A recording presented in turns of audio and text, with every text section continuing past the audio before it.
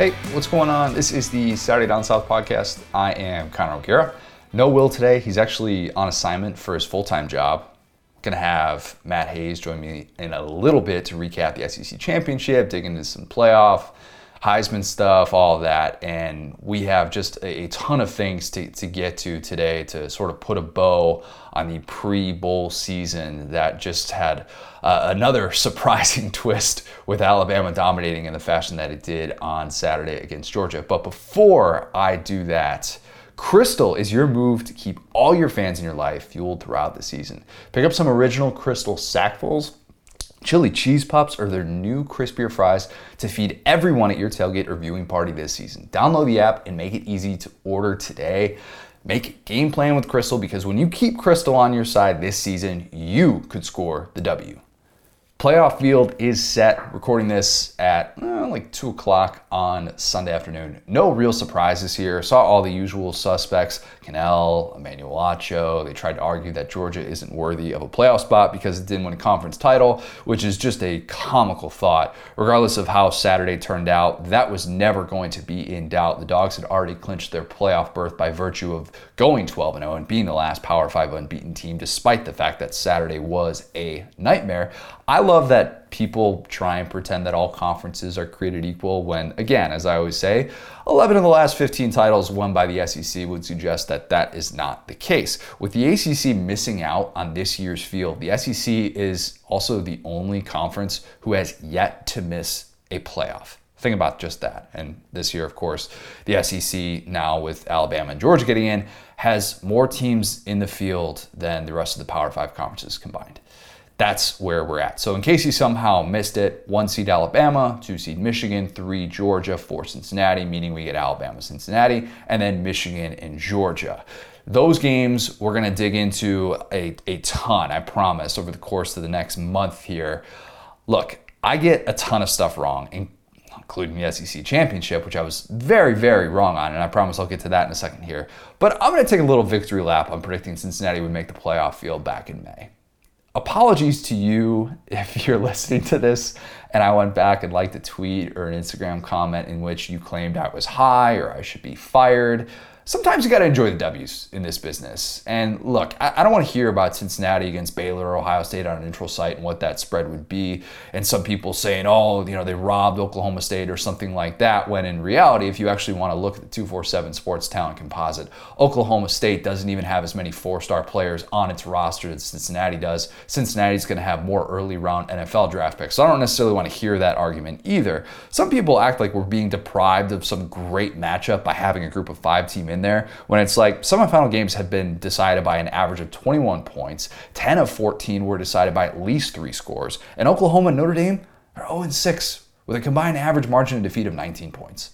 I am pre-mad at people acting like Cincinnati stole a bid in the event that, it loses to Alabama by 21 when you've got an entire division in the SEC who hasn't beat Alabama in 11 years. So let's not pretend like it was just some group of 5 thing. I'm not necessarily saying today that Cincinnati's going to beat Alabama or that they're even going to stay within 2 scores, but I just think that that's such a stupid thing and people are ready to pounce. They've got the tweets in drafts ready to go and it's going to be some weird confirmation bias when it's like, look, everybody knows the talent disparity, it's there. That's why Brian Kelly and Lincoln Riley have new jobs right now.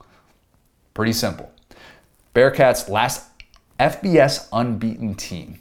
Think about that. No other FBS unbeaten team left in the field with Georgia losing on Saturday. Cincinnati absolutely deserves to be there. They've got 4 guys who are going to go in the first 3 rounds. Jerome Ford left Bama to go become a star at Cincy. He was excellent against Houston on Saturday.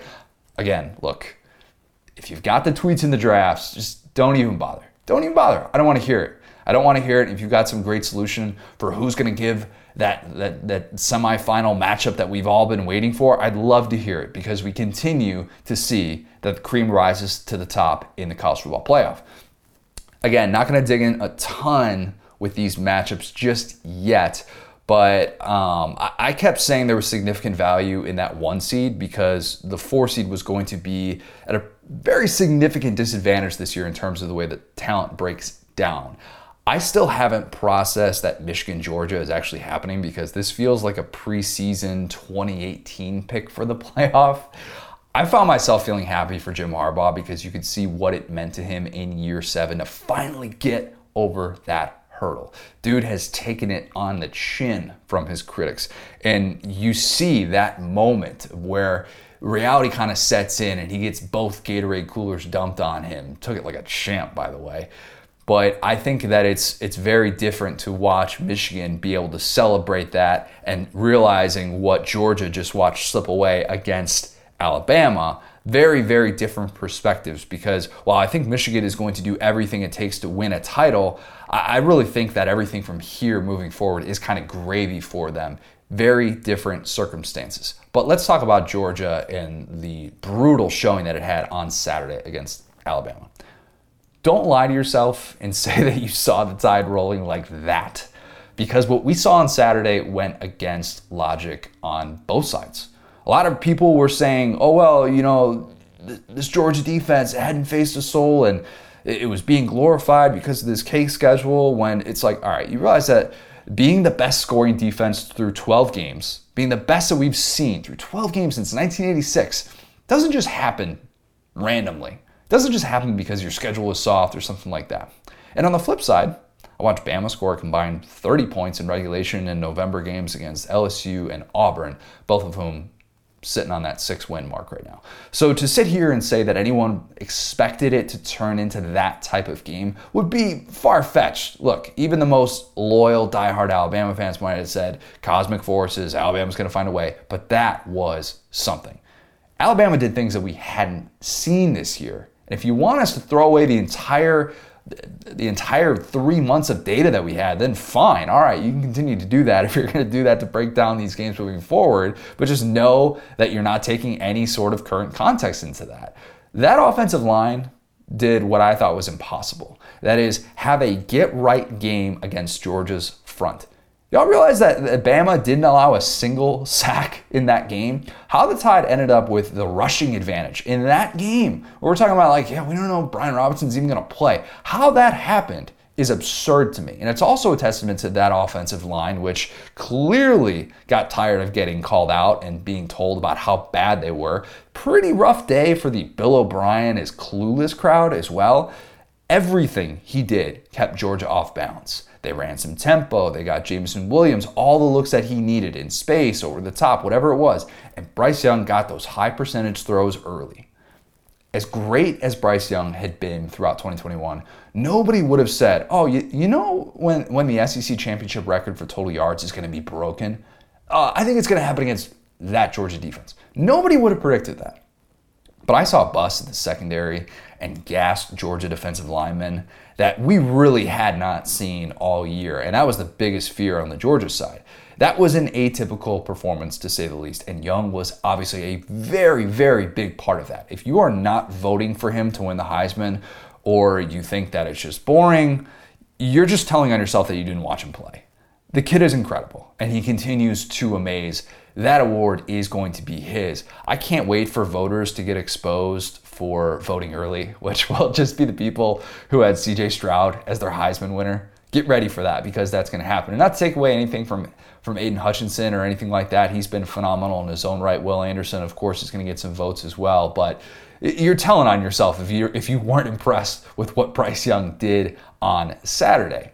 But the last thing Georgia wanted to see was reminders that this team hadn't played a 60-minute game since Labor Day weekend. And as my guy Lawrence Butts, he suggested this going into this one, we admittedly weren't really talking a ton about if Kirby's secondary could actually flip the script when it faced an elite passing game with a downfield attack. Because if you go back the last 3 seasons, you see it. 2019 LSU in the SEC Championship, 2020 Florida, 2020 Bama. I would have bet all the money in the world that we wouldn't have had the same exact final score as last year's Bama-Georgia game, but we did. 41-27. We were out here debating if Bama would become the first team to score more than 17 against Georgia. And don't you know they had 24 in the second quarter alone? I tell you, I've never forgotten about a team's double-digit lead faster than that. Georgia was up 10-0 in that game, and that was an afterthought in a hurry. Bama had those 5 consecutive scoring drives, and that was all she wrote.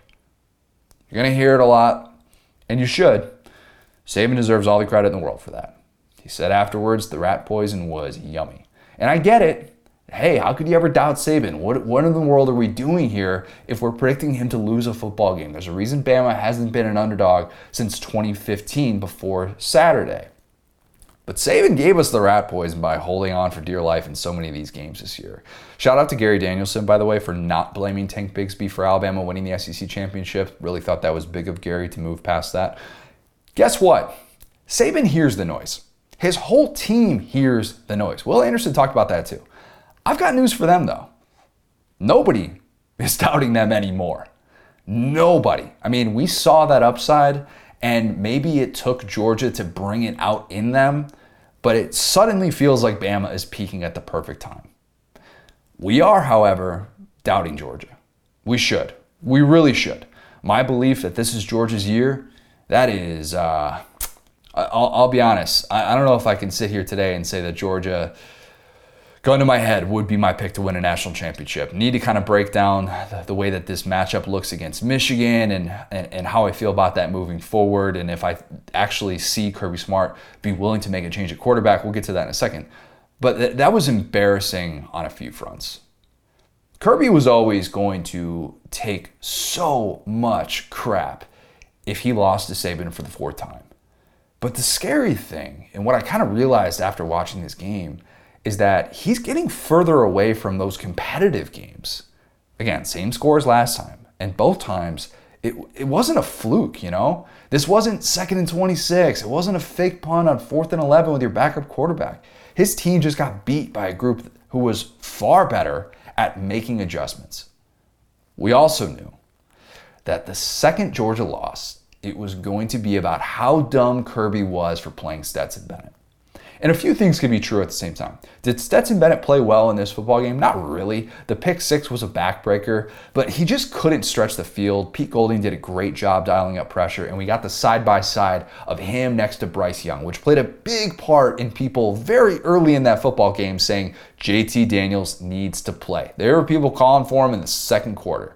I thought Bomani Jones made the best point about this. He tweeted that Stetson wasn't the reason that Georgia fell behind, but once Georgia was behind, he was a big reason why they had no chance. I agree 100%. That's the problem right there. And of course, this is what many feared would play out in the postseason when you have very little wiggle room to make those adjustments. I don't think you can sit here and blame Stetson when Georgia's top two DBs are getting torched by Jameson Williams and the pass rush can't get to Bryce Young. That's not necessarily a Stetson thing. But if you're Kirby, you got a chance to see this play out again, and it didn't cost you your season, fortunately. That's the good news. The bad news is that we really don't have any idea how it would have looked with JT Daniels because he's only got 11 pass attempts against FBS competition since September. The grass is always greener with a backup quarterback, of course. I don't think they win that game with JT out there, but I also don't think they would have been out of it so soon. And I also don't think that you can run it back with Stetson now after the way that played out. I thought Stetson could be like 2015 Jay Coker. The problem is that if this Georgia defense has more holes in it than we originally predicted, you need to be more than 2015 Jay Coker. And by the way, 2015 Jay Coker was still pretty darn good. Stetson Bennett is not on that level yet. If you're Kirby, you have to think of this as a lifeline. Stetson got you here, that's fine, but you can make a change. Bama did it in 2017 and won a national title. What you cannot do if you're Kirby is watch your team lose another game with Stetson Bennett at quarterback. You just can't. Because if you do, and it's the reason you don't win at all, you're going to have nobody to blame but yourself. Shout out Chris Stapleton. That's the reality in a business like this, where we play the results.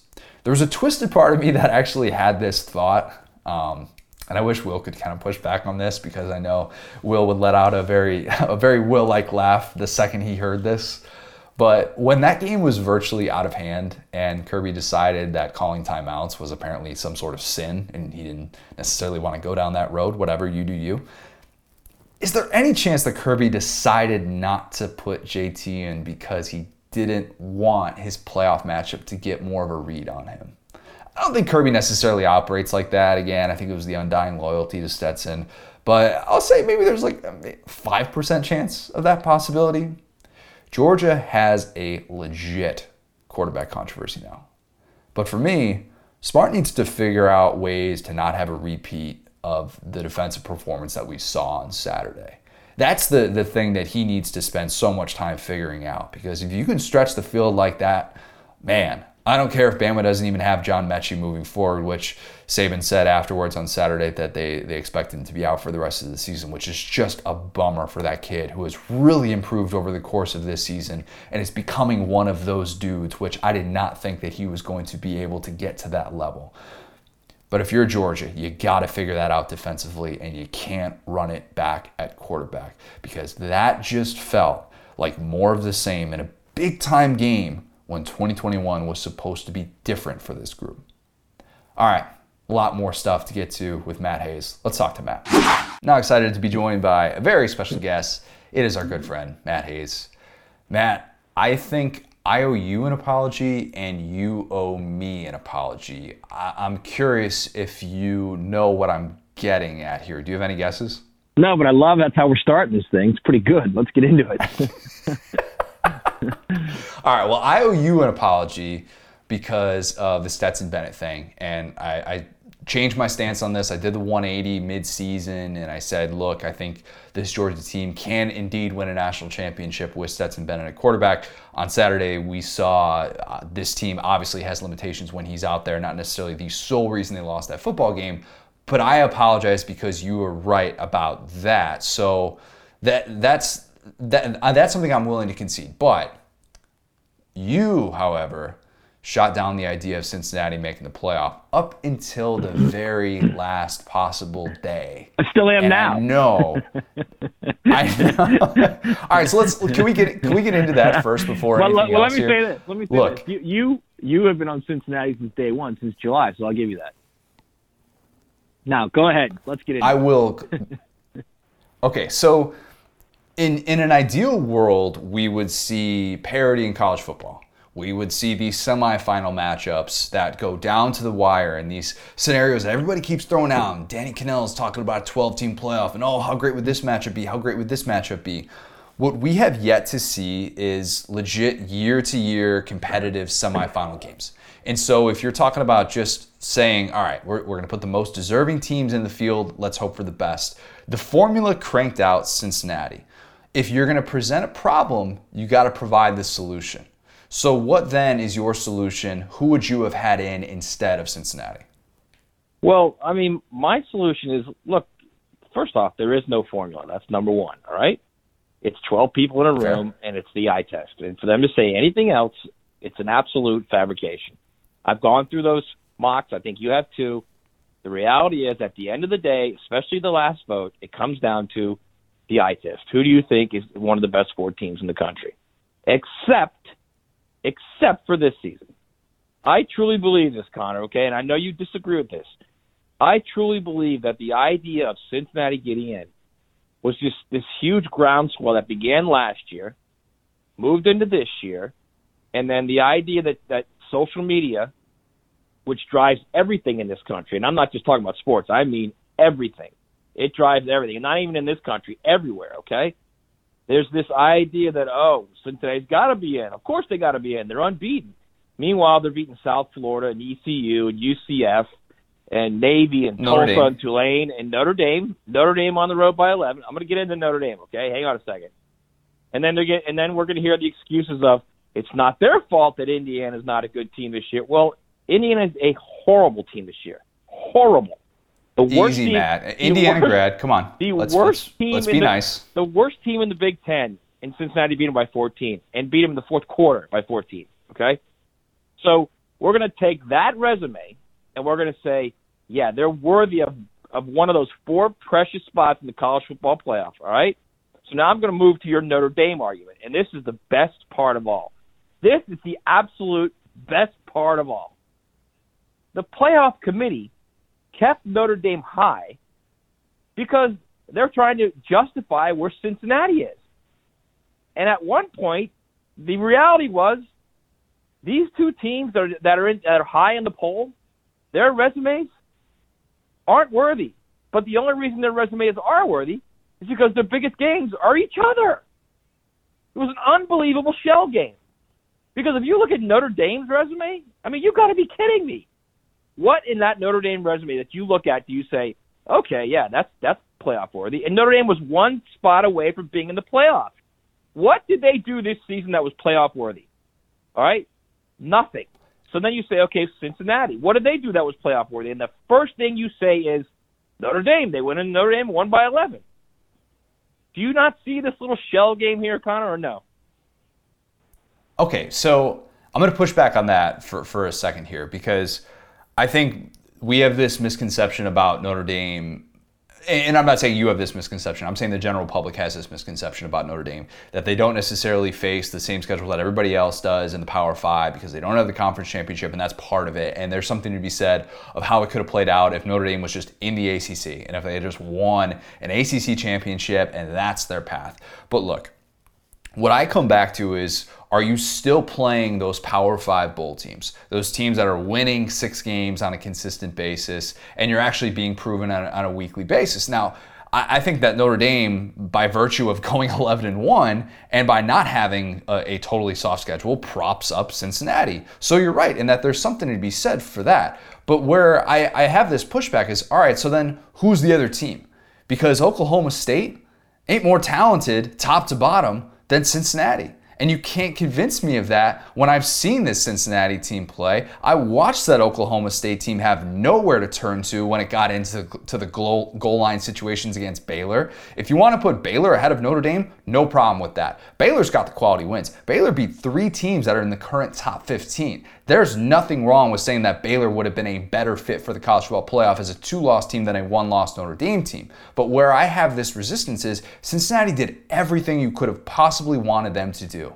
They went undefeated, and they had the style points down the stretch that we were asking them to get, and they had the style points in South Bend. So who then would your 4th team have been if you're in that room and you have to bang the drum for somebody? I'm going to tell you right now, you just dug yourself a hole, okay? And you're not going to be able to get out of it. Oh, no. Yes, you did. All right? So you said to me that I've watched Oklahoma State, and I've watched Cincinnati, and Cincinnati's the better team, right? That's what you said, correct? I said I think Cincinnati has as much talent. I think Cincinnati has more talent than Oklahoma State, and I think the NFL draft numbers will also reflect that. Don't make me have the producer play it back, because we know what you said was you've seen them play, and Cincinnati's better, right? Right? Yeah. Okay. You've seen Ohio State and Cincinnati play. Who's better? I mean, come on, you can do ago? it. Come on, just say it. You can do it, Connor. Go ahead. Just say okay, Ohio that's perfectly State. fine. Yeah. Okay, so hang Ohio on. State. Hang on. But all right, hang on. I'm not done yet. All right. All right. So then you said that you got to look at what Cincinnati did. Okay, you look at their resume. We will agree they played in a terrible conference, right? They beat Notre Dame. They beat Indiana. So if you're looking at their resume, all right, and you're looking at that Indiana game, again, the worst team in the Big Ten, beat them by 14 and beat them late in the 4th quarter. So let's just say we put Cincinnati in the Big Ten. What's Cincinnati's record in the Big Ten this year, you think? If you had to guess. 3-5? No, come on. 4-4? All right, let's not go there. That's maybe? the part where No. 4-4. No. They're going better than 4-4. They're not having the same record. If you think Cincinnati's Minnesota, come on. Like, what are we doing here? I mean, all I'm doing is what I see. That's all. I see a team that's a last drive away from losing to Navy. I see a team that's a goal line stand away from losing to Tulsa. I'm watching. You want me to watch with my eyes? I'm so watching like when with my Ohio eyes. State. Okay, so like when Ohio State's only up by a touchdown with 3 minutes left at home against Tulsa, when Oklahoma State is barely able to beat Tulsa by 5 points, like we don't get to bring that up as well? Sure you can.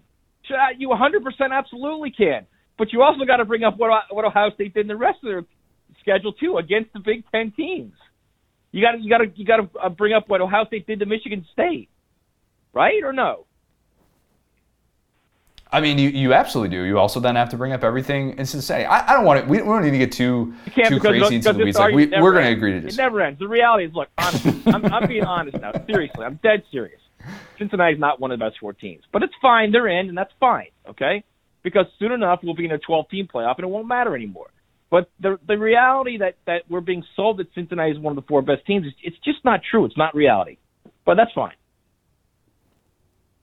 How would you have done? Would you have kept 1 through 3 then the way that the selection committee had it, with Alabama at 1, Michigan at 2, and Georgia at 3? Yeah, I mean, I think it's fair just based on eye test because, again, like I said, the last vote is always eye test. But I think if you're going by resume, I mean, it's, you could easily make an argument for Michigan. Although, when you do really look at Alabama's games, that was a tough loss they had. Michigan had a tough loss at Michigan State. They both lost on the road, and they both won some games against ranked teams in the season. So, yeah, I mean, my point is you could probably make either one of them number 1 and be happy with it. The guess is, and whether they did it intentionally or not, they don't want Alabama and Georgia to play again in the semifinals. So you had to make Alabama 1. And then, you see what happens. I think we all know where this is headed. This is headed to Alabama and Georgia again, so that's it. Cincinnati kicks the crap out of Iowa on a neutral site. I want that on record. Iowa's bad. Iowa's so bad. And not to take away from Michigan, because I actually, in a weird way, found myself rooting for Harbaugh and watching him kind of like embrace that moment and seeing that team rally around him was pretty cool. And I don't necessarily know that Michigan has the chops to win a national title, and the 247 Sports Talent Composite rankings suggest that Michigan doesn't even have a chance to win a game, but we'll kind of wait and see on that. But the way that this broke down is so fascinating. It actually gave us the most interesting scenario for talking about Alabama and Georgia. Saturday was stunning. Even though it was a repeat, it was still stunning to see that defense look that awful against an Alabama offense that, I mean, we're talking about how bad this offensive line is and all the issues we saw against LSU, that we saw against Auburn. Alabama just doesn't have that step on the throat mentality. Buddy, that was the type of game that you realize why Nick Saban is where he is. What was the thing that stood out for you the most with Bama? Was it the offense showing up the way that it did, or was it the fact that the second quarter step on the throat mentality was there on both sides of the ball, not even necessarily just on offense? So real quick, I want to go back to Michigan because, I mean, how good would it have been if, Harbaugh's up in that stage and Kevin Warren gives him the trophy and he just double birds everybody, takes the trophy and walks off? I mean, how good would that have been? Seriously. That would have been phenomenal. Unfortunately, we didn't get that. As far as Alabama, Georgia, you know what, honestly, too, Connor, is Alabama's at the point now where they're so good, and we see this every year with them. And unless they get something to motivate them, people questioning whether they're good or not, which is what Nick just absolutely loves. He lives for that. When people say Alabama's done or out, the dynasty's over, that gets them ready. If you look at that team, all right, the elite guys in that team all had something to prove. All of them. Bryce Young, first-time starter. Jameson Williams, transfer from Ohio State. Brian Robinson had stayed there as a backup for 3 years. This was his time. Even on defense, Will Anderson was a guy nobody talked about last year. The rest of the guys were kind of just going through the motion. Josh Jobe kind of just going through the motion. He's been through it before. He's won championships before. Until finally it was, you know what, you guys suck. And then all of a sudden when they heard they suck, wait a second, now it's time to ratchet it up a little bit. And that offensive line went from just being absolutely terrible against Auburn to locking down the best defense in college football. And I'm telling you, man, yep. When they get motivated, Connor, when they get it in their heads, and when Nick gets it in their heads that nobody thinks they can do X, Y, or Z, man, they come out and just get after it. And, I mean, Bryce Young was just some of the throws he made. I mean, I thought the throw, a week ago to Brooks in the corner, the touchdown throw, the 30-yarder, literally, if he, walked up to him and placed it in his hands, he couldn't have made a better throw. And he just kept doing it in this game. He's just a phenomenal player. It's amazing to think that Bryce Young is going to become the first Alabama quarterback to win the Heisman, considering what the standard is at that position there. And it's also ironic considering that everybody and their mother was throwing Bill O'Brien under the bus coming into this. And all he does is come up with the game of his life in terms of calling plays and giving the stakes. I was just so impressed with the game plan from start to finish from him. But the Bryce Young Heisman narrative that a lot of people were saying, it's a bit manufactured. I really hope that people took the chance and watched what he did, because the kid just continues to get better and better. And we're going to talk so much about him, and there might be people that already have Bryce Young fatigue. But I don't think it's hyperbole to say that he's doing things that, even at that position, even with what we've seen from Mac and Tua, that we haven't quite seen at Alabama. And it feels weird to say that. Yeah, he's I saw somebody tweet yesterday about, Bryce Young's Heisman moment wasn't Auburn. It was this game. That Auburn game, if you want to talk about a Heisman moment, 95 yards in a minute and something, and 97, yeah. The fourth down conversion, a fourth and long conversion. Oh, by the way, a couple third down conversions, the touchdown throw, the perfect throw on the 2-point score, whatever you want to call that, to Mechie. I mean, he played 3/4 of that game without his best receiver. And I watched him in that game, and I thought, man, this kid, the real deal. And back to Bill O'Brien, I thought he was terrific all season. But he also was dealing with an offensive line that was bored. Every once in a while they'd play, every once in a while they wouldn't. And then when you get zeroed in and you really see what's important for them, then you see how well it clicks. I'm telling you, man, they're going to be motivated in the semis because everybody's going to be saying Cincinnati, Cincinnati, Cincinnati. And then when Georgia comes around in the final, it's going to be more motivation again. The worst thing that could have happened for college football is for everybody to wake up Alabama by saying Alabama's going to be out when they lose. And that's, Nick loves that, man. Just absolutely eats it up. At the same time, though, we had a right to say that. Sure. It wasn't like we're nitpicking Alabama for, Alabama only won this game by 21, they only won this game by 28. It wasn't there. And even I went back and I looked up the number for 2017, a group that I felt played down to its competition a lot. And they were in 3 one-score games in the fourth quarter in SEC play compared to 6 for this year's group. And I kind of look at that stat and I'm like, well, they're playing with fire. And given what I've seen from Georgia and from that defensive line, there is no way that I thought Georgia's defensive line would look as defeated as it did by night's end. And to me, all of a sudden, you're questioning the strength of this team for Georgia. And everything kind of starts up front. You talk about Bill O'Brien and trying to call plays even though his offensive line isn't on that level. And defensively, how do you call plays when your defensive line that had been able to get home all year with 3-4 guys all of a sudden can't get home? You see this secondary get exposed. You see Jameson Williams get the ball in space. Mechie was excellent before he went down. And you see these moments in which you're like, oh boy, when Georgia doesn't get pressure, it is ugly. And it felt like more of the same watching that. Yeah, I mean, we've been saying that all year, man. All year we've all been saying, look, they don't cover well on the back end. But nobody could block them well enough to put them in position to be stressed. It's the same thing with Stetson Bennett. We never saw him as a quarterback chasing points in the second half. So we had no idea what he was going to be like. But all you got to do is watch him play. You just watch him play and look, he doesn't have an arm that's going to make throws on a 3rd and 9. You got to make a throw on time, and you got to make it with velocity. He's not that guy, all right? Look at 2 of his touchdown passes yesterday. It was a jump ball to Washington, who had Toa way outmaneuvered, and it was a slip screen to McConkey. He's not a guy that's going to make throws that when it's 3rd and 9 you need a throw. He's not that guy, and especially if you can't block up front. So that I think is the issue that at some point Kirby's going to have to embrace. And I don't know if he's going to embrace it. And I know I'm kind of going off topic here, but I know this is probably where we're headed eventually anyway, Connor. But at some point, I mean, the argument has to be, what in the hell is Kirby doing at the quarterback spot? Not just this year, but now every single year. It's just bizarre how this is playing out. If you look at it in a nutshell, you would say, how in the world is it at this point where Georgia is suddenly with Stetson Bennett at quarterback, they're relying on Ladd McConkey, a non-top 1,000 receiver, to make big-time plays.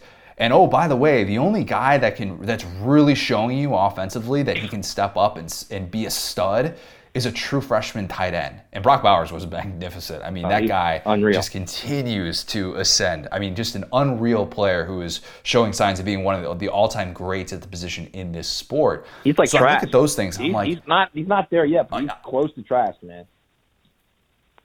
Yeah, or you're talking about Pitts, right? I'm sorry, Pitts. Yeah, not trash. Pitts. I got the Kyle's the connection. I knew exactly where you're going. Right. But yeah, right. that's the not thing. as athletic, but man, you're looking the impact on the game. Yeah, no question. But it's so weird, and I know the Pickens injury happened. I know they've been really banged up, and they've kind of been waiting on Kyrus Jackson all year. But like you're still kind of looking around, you're like, Jermaine Burton's not out there making big time plays. Why is Darnell Washington only able to make plays in that spot with all this 5-star talent at skill positions? How is it that we look around and that's the situation that Georgia's in? And so the question that everybody needs to ask moving forward is, what does Kirby do to change that? Kirby needs to make those adjustments. He called it a wake-up call. I don't know. That should have been a personal wake-up call to see the way that this played out, because it's not necessarily that Stetson was bad for you and that he was a fraud during the regular season necessarily. He got you to this point. But now you're faced with the issue of turning to JT Daniels and knowing that, look, at least if you put out JT Daniels and you lose, the criticism is going to be far, far less than if you continue to roll out Stetson Bennett. Are you expecting JT Daniels to start in that game against Michigan, or are you still of the impression that Stetson's going to be the guy and maybe he gets pulled in the second half or something? Yeah, I mean, I think Kirby's going to do what he's done all along. I mean, think about it, Connor. Who did they play? Charleston Southern was the one cupcake game they played in November. Is that right? Is it Charleston Southern? Whoever they played. Yep. What was that game? Yep. Yeah. Well, Georgia Tech as well, but yeah. Right, but how does JT Daniels not play 3 quarters in that game? How does JT Daniels not play 2 quarters Agreed. against Georgia Tech? How does he not get the kid on the field and let him throw the ball? That, to me, is just – I mean, that's almost malpractice. That's coaching malpractice. Because you've got a guy with that talent, and you don't put him on the field because you're worried about the guy who doesn't have nearly the same amount of talent. You're worried about messing with his head, him worried about somebody behind him. You're trying to win a championship, man. You haven't won a championship in 41 years. You should be doing everything possible that you can do to win a title. And here's another thing. The Alabama defense, that made it miserable for Stetson Bennett, Michigan's defense is just as good. They're going to make it miserable for him too. So, I mean, my whole point is, look, at what point do you shelve the idea of, I'm worried about the psyche of Stetson Bennett? Or this is another thing too that just makes me crazy, Connor. He gives us something in the run game, Stetson Bennett. You got to be out of your mind. The game is a downfield passing game right now, okay? If you can get somebody that can scramble and give you extra yards, that's gravy. It's a downfield passing game right now. So the idea that Stetson Bennett gives you something extra because he can run, which he can, there's no doubt about that. He can get you 10, 15 yards if you have to. But at some point, a defense will adjust. At some point, they'll pinch off the edge, which is what Alabama did in the second half, and they got nothing. He couldn't do anything in the run game. So then what do? Then you've got to have a guy who can step back, go through progressions, and make the right read, throw the ball, get it there on time, and get it there with anticipation. And Stetson can't do that. So I don't know what he's doing, honestly. I literally do not know what he's doing. Is there any possibility, and I threw this out earlier, but is there any possibility that Kirby has known that this was going to be in his back pocket throughout the last month, basically since JT Daniels has been cleared to play? That maybe Kirby decided, I don't want teams down the stretch getting a book on JT. Because if he has overthought it to that point, and I can't rule anything out. We can't rule anything out at this point. If he has overthought it to that point, that's a hell of a conspiracy. That would be. That is a hell of a conspiracy right there, boy. So are you saying like he intentionally lost the SEC championship game because he knew he was going to still be in the playoffs? No. I'm saying with JT Daniels and not getting those snaps, not getting those key snaps. Again, it's 11 pass attempts against FBS competition since September. There is maybe this thing where Kirby's like, hey, if I have this ace in the hole and I know I have it there, right, and I can unleash it at the right time, and almost like a 6-man in basketball type of thing, where it's just a microwave. This guy is just a heat check. And I'm not saying JT Daniels is definitely going to be that. I'm not even saying that this is what Kirby did. But is there like a teeny small part of you that wonders, is this Kirby's mindset? Because how wild would that be if that were the case? No, there's 100% of me that believes this is the same guy who had Justin Fields on his bench and wouldn't make the offense work with him. The guy leaves, and the next year he throws 40 touchdown passes and 1 pick. I mean, are you crazy? This is the same guy who got infatuated with Jake Fromm because he led him to the national championship game as a freshman when Kirby had a great team, and just about any other quarterback could have led him to the national championship. A guy like Stetson Bennett could have. Who knows who could have? Anyone close to that talent level could have done that. And instead, he didn't find a way to get Justin Fields involved in the offense. A guy who was literally a game-changing talent, a once-in-a 20, 30-year talent. So, no, I don't think there's any kind of, Kirby knows he has the ace in the hole. Well, he's got an ace in the hole. Then why is he playing the jack? Right? That's the question. You got an ace in the hole. What are you doing playing the jack? Play the ace. And now, of course, if JT Daniels fails, in a weird way, all the pressure's off him because people would just blame Kirby. And people would say, this is what happens when you don't give this guy reps. And if he's not on the same page as his receivers, like if JT throws the pick that Stetson threw yesterday, where it was a misread and Job just read it perfectly and boom, pick six right there. If JT does that stuff, the blame comes back to Kirby. And it's, how did you not get this guy out there sooner? How did you not allow him to develop this rapport that was needed to be in this spot now where these are your options? I think this thing is just so fascinating. Connor, I don't know how this plays out. There should have been 2 pick sixes. Yep, go ahead. Okay, there could have been two. There should have been 2 pick sixes, which just makes my head hurt even thinking about it. I don't. I mean, they might have been better off if that first series was a pick six. They actually might have been better off because that might have shaken Stetson a little bit. He might have struggled again in the second series. Then they'd be down 14-0, and then at that point, Kirby says, "Okay, screw it, we got to get JT in there." Maybe it would have been a different game, but instead the ball was dropped and they're up 10-0, and Kirby's thinking, "Look at me. Look at our offense. We know what's going on." And then, the rampage comes. I don't know, man. I don't know. It's the most bizarre thing that I've ever seen. That Kirby has an absolute 100% blind spot when it comes to quarterbacks. And I think part of it has to do with the fact that he was with Nick when they won those championships early. They did it with a great defense, a great run game, and a caretaker quarterback. And I think that's what he thinks is the best way to do it. And I mean, I don't get it. I just don't get it. But it's going to be fun to watch in that semifinal when Stetson Bennett goes out there because that Michigan defense is good, man. They can get after you off the edge. They can cover in the secondary. So it's going to be interesting. No doubt about that. Stetson Bennett become the first player ever to get booed the second he steps on the field in a semifinal game? Is that possible? And he would be Stetson. It'd be more of like Kirby gets booed. I'm open to that possibility as well. And if we're gonna get that, I want the camera crew to be ready, and I want them to zoom in on the Georgia fans because knowing Kirby, he's gonna try and play this like a 2015 Ohio State situation where Cardale and JT are both in the huddle, and then Urban just says, "Hey, Cardale, you've got first snaps," and we don't even know until just then. If Kirby is still in that mindset going into this one, how funny that would be to play out. I'll wait and see kind of on whether or not Georgia fans are able to kind of calm down, take a breath, and just hope that was the outlier type game. But do you have an early pick for the national championship? Because I know you said before it feels like we're heading towards a repeat of the 27 title game with Alabama and Georgia. I want to say Alabama, Georgia, but I mean at this point, the more you really start to look at Stetson Bennett, and I can easily see Michigan winning that game. And let me tell you something. If Stetson Bennett starts that game and Michigan wins that game and Stetson struggles again, Kirby is just, he will hear about that, forever. So, he's in a situation right now where he's doubling down. This is his guy. He knows it's his guy. He feels like this is the guy he can win with. I'm telling you right now, I know those guys. They're in those meetings right now, and they're thinking, if we'd have just played better on defense, we'd been fine. And their concern is defense. How do we change in defense? How do we shore it up? How do we find a way to get a better pass rush against Alabama, against Michigan?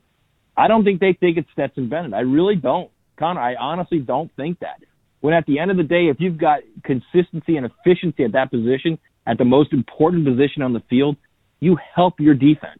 That helps your defense because you're extending drives, you're scoring points, you're putting pressure on the other team to score points and not make mistakes. And it's weird. It's just weird. It's so weird to me, Connor, that any coach at any level of football will tell you the quarterback is the most important position on the field. And if you don't get it right, you're going to lose. And They have a game-changing defense, a rare defense. They had a rare defense last year, and he's playing Stetson Bennett. When we don't know why he did that last year. The whole thing of, well, JT wasn't healthy. Well, meanwhile, JT gets in, and after the Mississippi State game, he says, I've been healthy. I've been healthy. It was coach's decision. It's just bizarre. The whole thing is bizarre how he has this crazy blind spot for quarterbacks, and I don't know why. In non-Georgia playoff-related things, your Heisman ballot, I'm interested. You don't have to reveal it exactly. I know, a lot of people like to keep that private. You got to keep it private until the votes come out, blah, blah, blah. And then people say, oh, this is how I filled it out, 1 through 3. We know Bryce Young's winning the award. Do you want to give us a lean on how you think 2-3 looks? Because I think that's actually more interesting with the way that this past weekend played out. Well, I think Aiden Hutchinson's probably going to finish second or third. And it's odd to me because, but again, this is, we talked about social media, and this social media rules everything.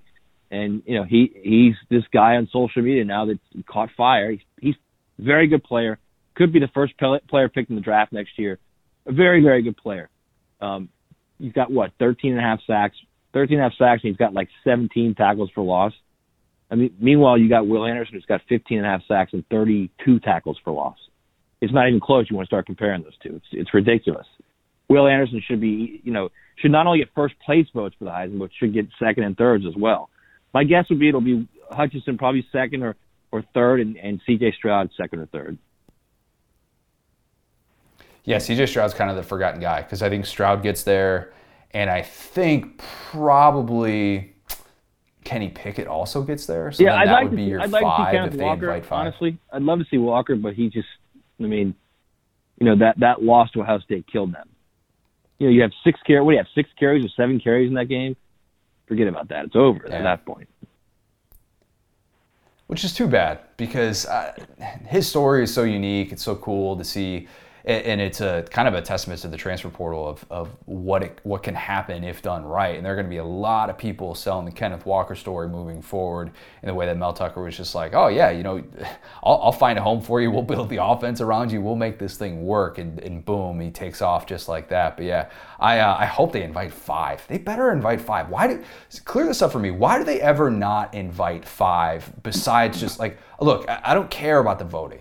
I don't care. Invite 5 kids every single year and don't necessarily worry about, oh, this kid might get there and think he's going to win. I think that's the dumbest thing that they do. They should have an automatic 5 people that get to experience that in New York, because I keep thinking about what it would look like for somebody like Jordan Davis, who I don't think is going to get there, but how much that kid would soak it in. Will Anderson, I'm sure, is going to soak it in. Aiden Hutchinson, these guys who didn't necessarily get Heisman talk coming into this year or anything like that, but they should invite 5 on a yearly basis, in my opinion. By the way, has anybody seen Jordan Davis recently? That's all I want to know. Anybody seen him? He's on the sideline, man. Ooh, they kept showing him on the sideline. Side of a milk carton. Golly. Nowhere to be found. Nowhere to be found. Where was he? That also was a strange deal. But not only him. I mean, we say him. It's not just him.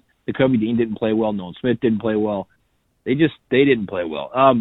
As far as your 5, I completely agree with you, 100%.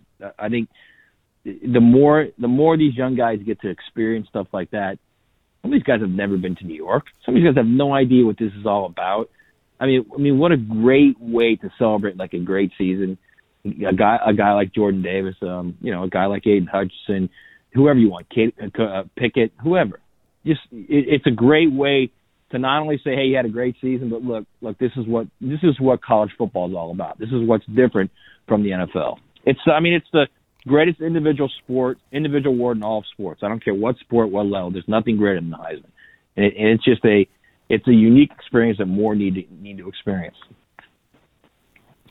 Last thing, and I know we got to get you out the door here, but as of this recording, it's looking like Mario Cristobal to Miami is going to happen. Mega deal for him to leave Oregon, come to the Sunshine State, albeit in a little bit of a different fashion than Willie Taggart did.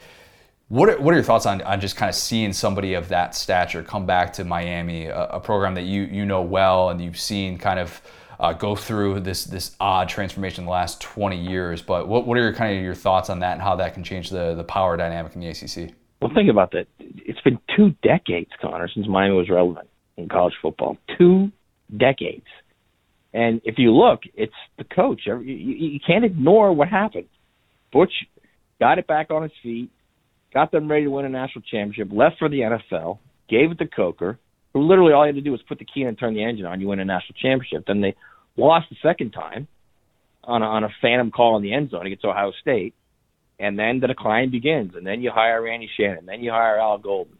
Then you hire Mark Richt, who wasn't really into it that long. He eventually got out because he was done coaching. His life is more than coaching. Then you hire Manny Diaz, which was Manny's a good dude, but my God, what a bad hire that was. What a panic bad hire that was. And now I think you've got a guy who not only has learned under the Saban system, but a guy that has proven at Oregon. He won back-to-back Pac-12 titles before this year when they got blown out twice by Utah. But he's proven he can recruit. He got Kayvon Thibodeau out of L.A. He was the number one recruit in the country, got him to Oregon.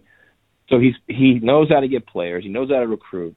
You're going to send him down there into Miami where it's Dave Broward and Palm Beach. You're going to say recruit the state of Miami. And it's going to change the dynamic of not only recruiting in the state of Florida, with both he and Billy Napier of Florida and even Mike Novell at Florida State. But you're going to start seeing less and less the idea of Alabama going into Florida and getting players, or Georgia going into Florida and getting players, of Clemson, of Ohio State. You've got three guys that can really recruit now in the state of Florida.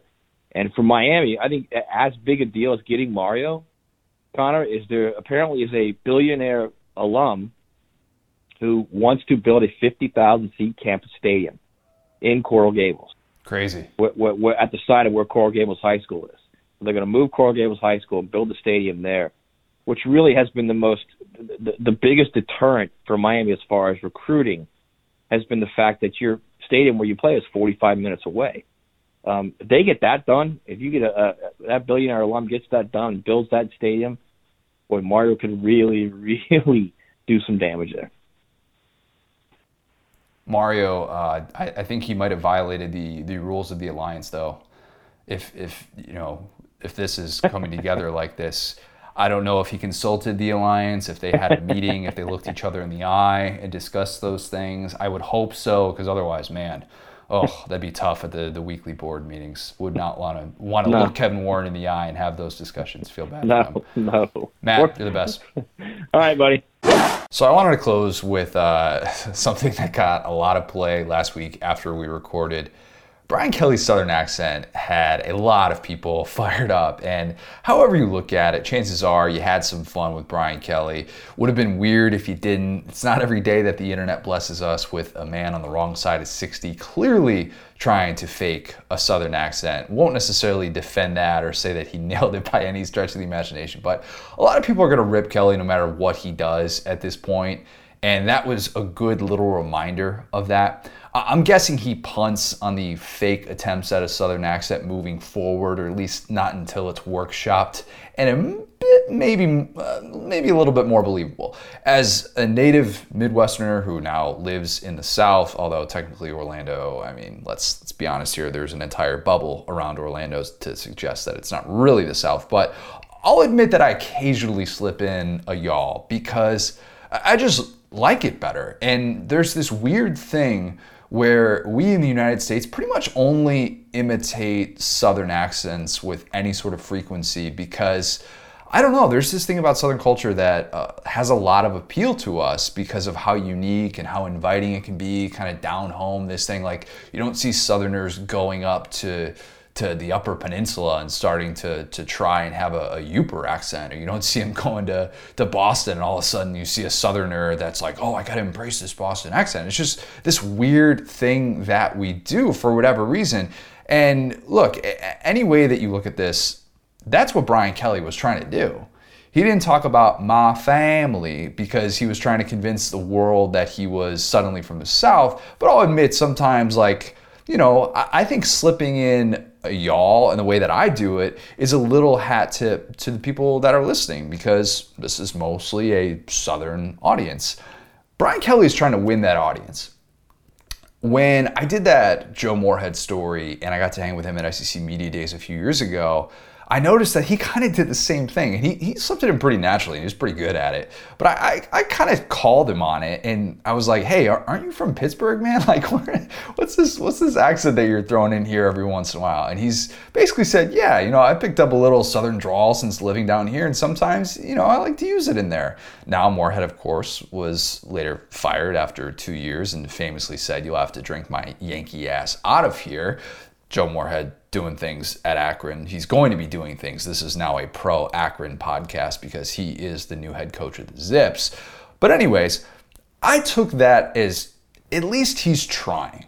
Okay, that's the key thing to remember in all of this. In that awful season 8 episode of The Office where Nellie is trying to eat tacos because she wants to bond with Daryl, and she's like shoveling the meat with her hands out of the taco shell, and Daryl says like, hey, at the end of the day, she's trying.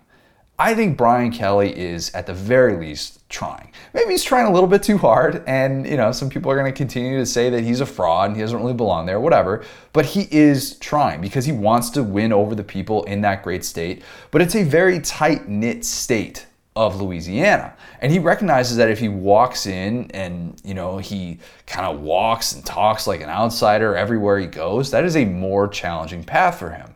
I hope that we get more Brian Kelly accent clips. I saw Jeff Darlington had the clip of him saying family 2 days earlier in front of Notre Dame people and compared it to LSU.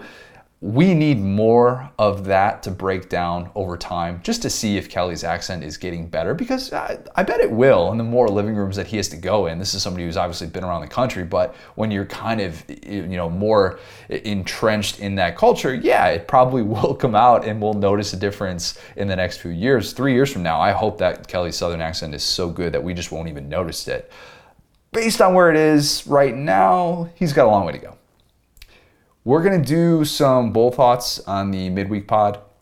We're going to get into all these different games, going to have a lot of these way too early thoughts. Going to be so many moving pieces too with some of these bowl games with the opt-outs, so we'll try and be as current as possible with that. Maybe we'll have some transfer portal discussion. Maybe we'll talk a little bit more about the coaching carousel, which just continues to spin at warp speed. If you have not, leave us a 5-star review, subscribe. Go subscribe to our newsletter, Saturday.Football. Go subscribe to College Football Uncensored and Saturday Lives Forever, wherever you get your podcast. Join the Facebook group. Hear your name read on air with Figuring Out or Bold and Brash. Thanks, guys. Talk soon.